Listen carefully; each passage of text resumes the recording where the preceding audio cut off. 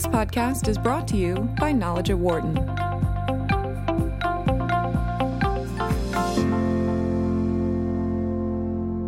Carlos Ghosn, Nissan chairman and one of the most powerful people in the global auto industry, was arrested in Japan on Monday for financial misconduct. A whistleblower told Nissan auditors that Ghosn underreported his compensation and was using company assets for personal use. One of the company's directors, Greg Kelly, also arrested on misconduct charges. Nissan confirming the allegations in a statement and recommended that both Ghosn and Kelly be removed from their positions. Ghosn oversaw the Nissan-Renault alliance to make it the world's largest auto company. Meanwhile, France's foreign minister now says that he should no longer remain at Renault as Nissan's investigation expands. With more on this, we are joined on the phone by John Paul McDuffie, management professor at the Wharton School and director of the program on vehicle and mobility innovation at Wharton's Mack Institute.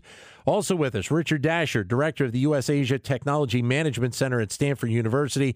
And also joining us, Tim Hubbard, who's an assistant professor of management at the University of Notre Dame's Mendoza College of Business. And he's joining us via ISDN at the Rex and Alice A. Martin Media Center at the University of Notre Dame. John Paul, Richard, great to have you with us. Tim, thank you as well for your time today. Thank you so much. Good to be here. Thanks, Dan. Thank you all. John Paul, you just came back from Japan. What was your reaction when this news hit?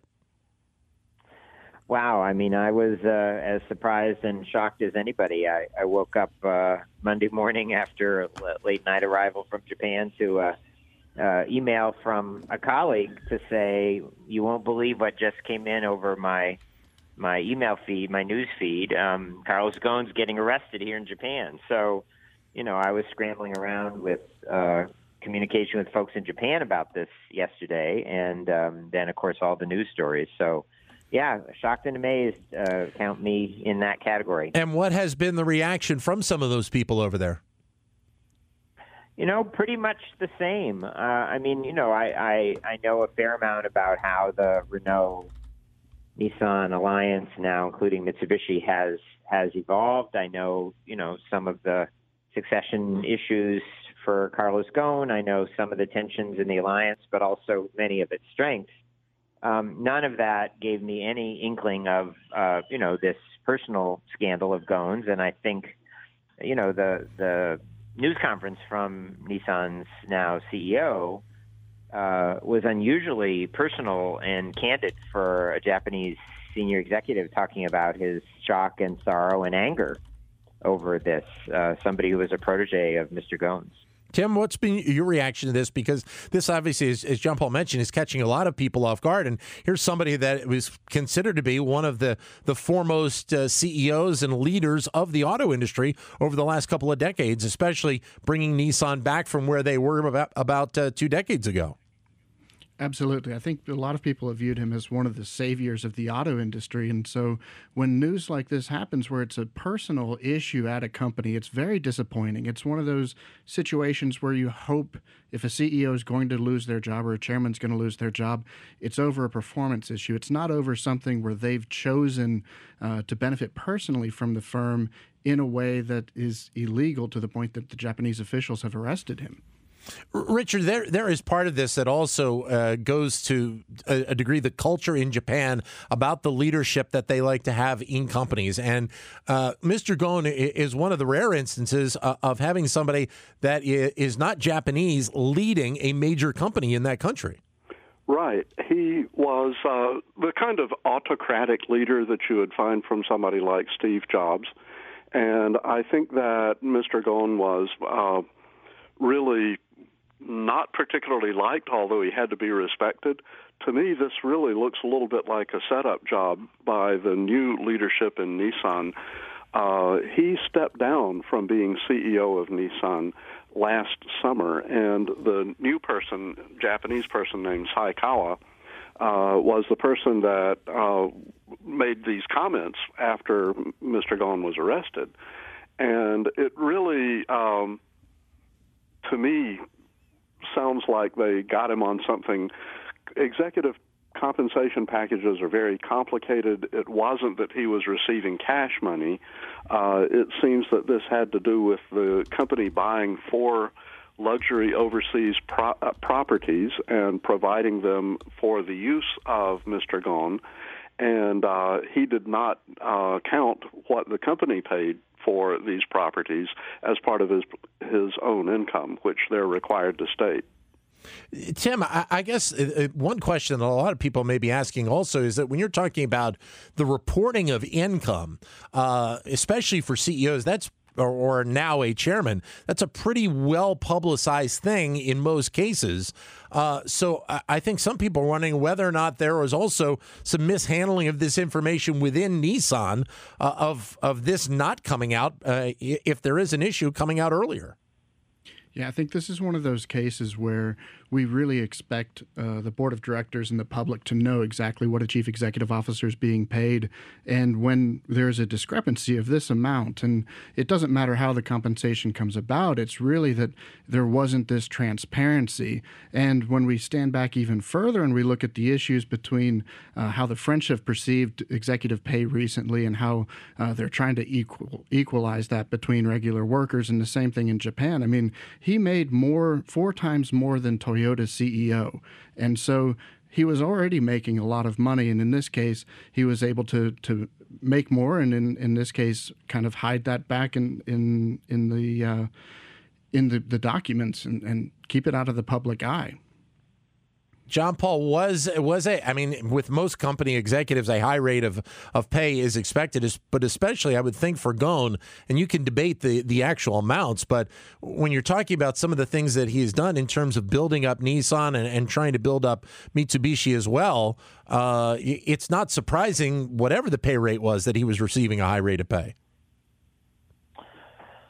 Yes, and I'm sure that at earlier points in his career, when the dramatic turnaround at Renault and then the rescue of Nissan and the success of this alliance after a series of just about every other tie-up among major automakers going completely wrong, Daimler Chrysler being the worst of them, I'm sure that his requests, his demands for high pay were probably accepted pretty quickly. He has been in power for a long time. I think there's the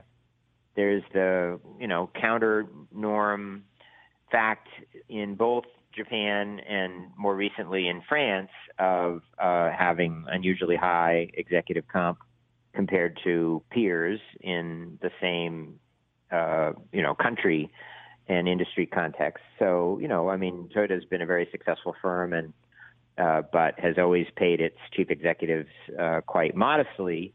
And, analysts outside of Japan would say that not having higher powered executive pay in Japan is a reason for executives maybe being risk averse and, not doing some of the things that might benefit shareholders. So, but I guess what we can see now is that fights over pay have been going on for a while. Between Ghosn and the French government, presumably somewhat in Japan as well. And, the figure of 4 times the Toyota CEO's pay, that's just for what Nissan paid him. So when you add in what Renault paid him and what now Mitsubishi pays him, it's the unusual governance arrangements where he is the single person at the apex of all 3 of those companies, and therefore claiming CEO level pay from all 3 of those companies, that I think perhaps pushed this, the tension over this issue to such a high level.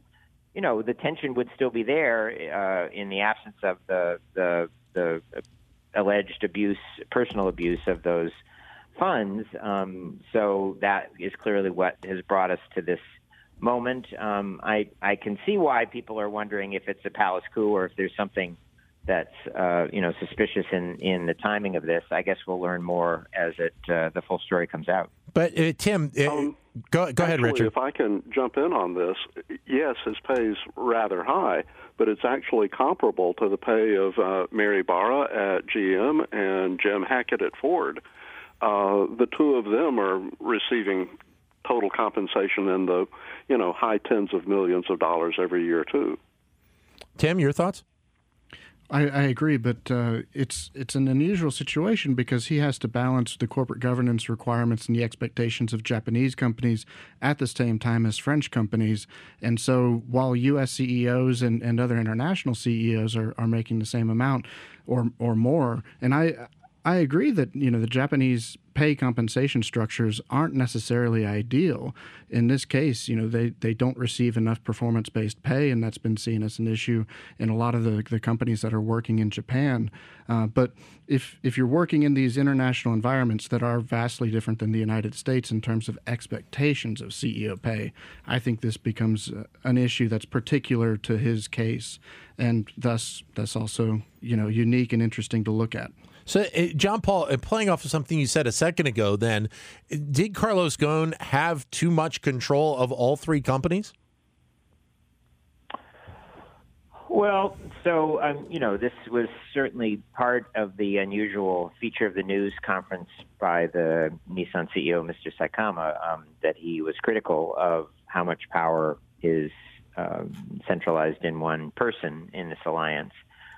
And I suppose it gives me more the sense that the way that each of these arrangements has emerged, perhaps Mr. Ghosn has had a strong role in shaping. He's approaching a retirement.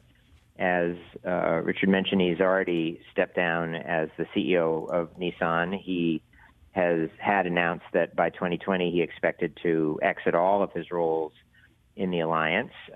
There's been some criticism of him not doing maybe enough succession planning, but I can't think of another situation like it in the world to have one person be the CEO of three different auto companies. I'm sorry, he's the chairman of three different auto companies, and he's the CEO of two of them. Yeah. On the other hand, this alliance from the start has had an unusual form of corporate governance, and some people think it's the reason for its success. It was not a merger or an acquisition. It's an alliance of two firms that, at least the rhetoric has been, are equal parties to all decisions. There are some big differences in the cross-stock holdings, and that gives the Renault and I guess indirectly then the French government as a stockholder in Renault a disproportionate influence into Nissan versus the opposite. And so that has been structurally true from the beginning, and I think some tensions around that have grown. But yeah, I think from many points of view, if he hadn't emerged as such a hero from the early stages of this turnaround, many people would have said it's a little risky to concentrate that much power in one person. Tim, your thoughts? I think it's one of those situations where Ghosn might be the glue that's holding it together and what's making it work. In this case, each of the companies, like was said, are run independently and they share models and technology between them. But overall, the coordination that's happening between those three companies might actually, the reason the success be there is that there is a powerful leader that's able to take charge in each of the three. And so it might be that without him in there might be issues with the alliance going forward. Richard, your thoughts? Well, I think that this is catching a wave of kind of reaction against high executive pay, both in Japan and in France. Ghosn had to agree to reduce his salary by 30% near the beginning of this year in order to stay on as the head of Renault. And if you look in Japan, the highest paid executives in Japan are disproportionately foreigners. So it's not only, comparing Mr. Ghosn to the CEO of Toyota. Toyota itself has an executive vice president who's earning 3 times as much as the head of Toyota, and this executive vice president is foreign. So I think that you're seeing this as kind of, the time it is good to sort of say that these foreigners are coming in and taking too much money for what they're doing. But I certainly agree that Ghosn had a claim to high compensation for turning the company around. But again, that seems to be, Richard, a little bit of the culture of what Japanese companies and Japanese automakers believe should be one thing in comparison to what may be the case in other parts of the world. Yes, and John Paul was right. There has been some criticism that executive pay in Japan was too low and was not encouraging executives to really perform well. The performance bonus part of a compensation package is much lower in Japan than it is in other places. John Paul, there's an interesting also side to this, because I was speaking with one of my cohorts in the office this morning, and they said, it's interesting. This just kind of adds another layer to the issues surrounding the auto industry. I mean, you see VW and General Motors and all these different companies that have had issues. This obviously is a little bit different than some of the technical issues, but is there something within the auto industry itself? Well, I mean, it's a stressful time. It's an exciting time, but it's certainly a stressful time for the traditional auto industry with all of these changes from electric vehicles to autonomous vehicles and mobility as a service, and many new competitors coming from Silicon Valley and from the tech world. And these firms are scrambling to figure out how best to deal with all of those new developments while trying to run the traditional business. So there's all kinds of, acquisitions of startups, alliances with tech companies, alliances with other automakers to try to be strong in the face of challenges from the tech companies. So I imagine it's a somewhat, bewildering time, and the way the stock market reacts to what any one company is doing is a little hard to predict. I mean, for a long period around the global financial crisis, Ford was everyone's favorite for not having taken any bailout money, but very recently, GM gets far more positive praise for its steps in response to these new developments than Ford, that has, been roundly criticized for what it's doing. There are certainly differences in what they're doing, but it doesn't always seem to map directly onto how different the evaluations are. So, Renault, Nissan, Mitsubishi, that alliance is facing those things too. Frankly, I think they've been doing fairly well. Nissan is seen as a leader in both autonomous vehicles and electric vehicles in Japan and also in the world. Renault has been a leader in electric vehicles, and they've had success with engineering some extremely frugal designs for Eastern Europe, for India, now working on that for China. They had success in India with a product where the Tata Nano, for example, didn't. So, I mean, there's a lot of achievements of this alliance, and I think by now, probably a lot of people within that alliance believe that they have made that happen, and they don't attribute a lot of the current strengths to Mr. Ghosn. There may be some way in which the savior role, which he, I think, correctly was given after the early stages, has continued, now for almost 20 years, and people around him are saying, well, yeah, but now we're doing it, and he's off doing these corporate governance arrangements which keep him as the one guy in power. Yeah. I don't know from the inside, is he holding it together, or is in some ways he creating problems for some of the coordination between these firms? Tim? I think this is one of those cases where we're seeing both an issue in the auto industry, but also, I think more importantly, we're seeing an issue with power of chief executive officers in relation to their boards of directors. I think this is a case where we've seen the power in each one of those individual companies being concentrated in one person, and this is an example where we can look at and we can point and say, there's too much power in this case. The board of directors of each of those companies is embedded with him, and over the 20 years that he's been involved in all three of these companies, Mitsubishi Motors a little bit less, but in that amount of time, he's been able to solidify his power in relation to other directors, and I think that's been able to remove some of the monitoring capabilities that we would expect from a board of directors, which has ultimately led to the arrest of a chief executive officer. I mean, oversight from the board of directors is there to prevent these types of things from happening. Is there, Richard, an impact that Nissan will feel from this? Obviously, you were talking about somebody that had moved into the chairman's role, wasn't the active CEO anymore, so they had made that move. But is there an impact on Nissan? I'm a little concerned that what we're seeing is old-style Japanese consensus management trying to replace or get rid of the foreign autocratic style of management. What Tim mentioned is exactly what Mr. Saikawa said in his press conference, that too much power was concentrated in one person. And this makes me suspect that you've got a group of directors and other senior executives who kind of would like to go back to the way things were in Japan.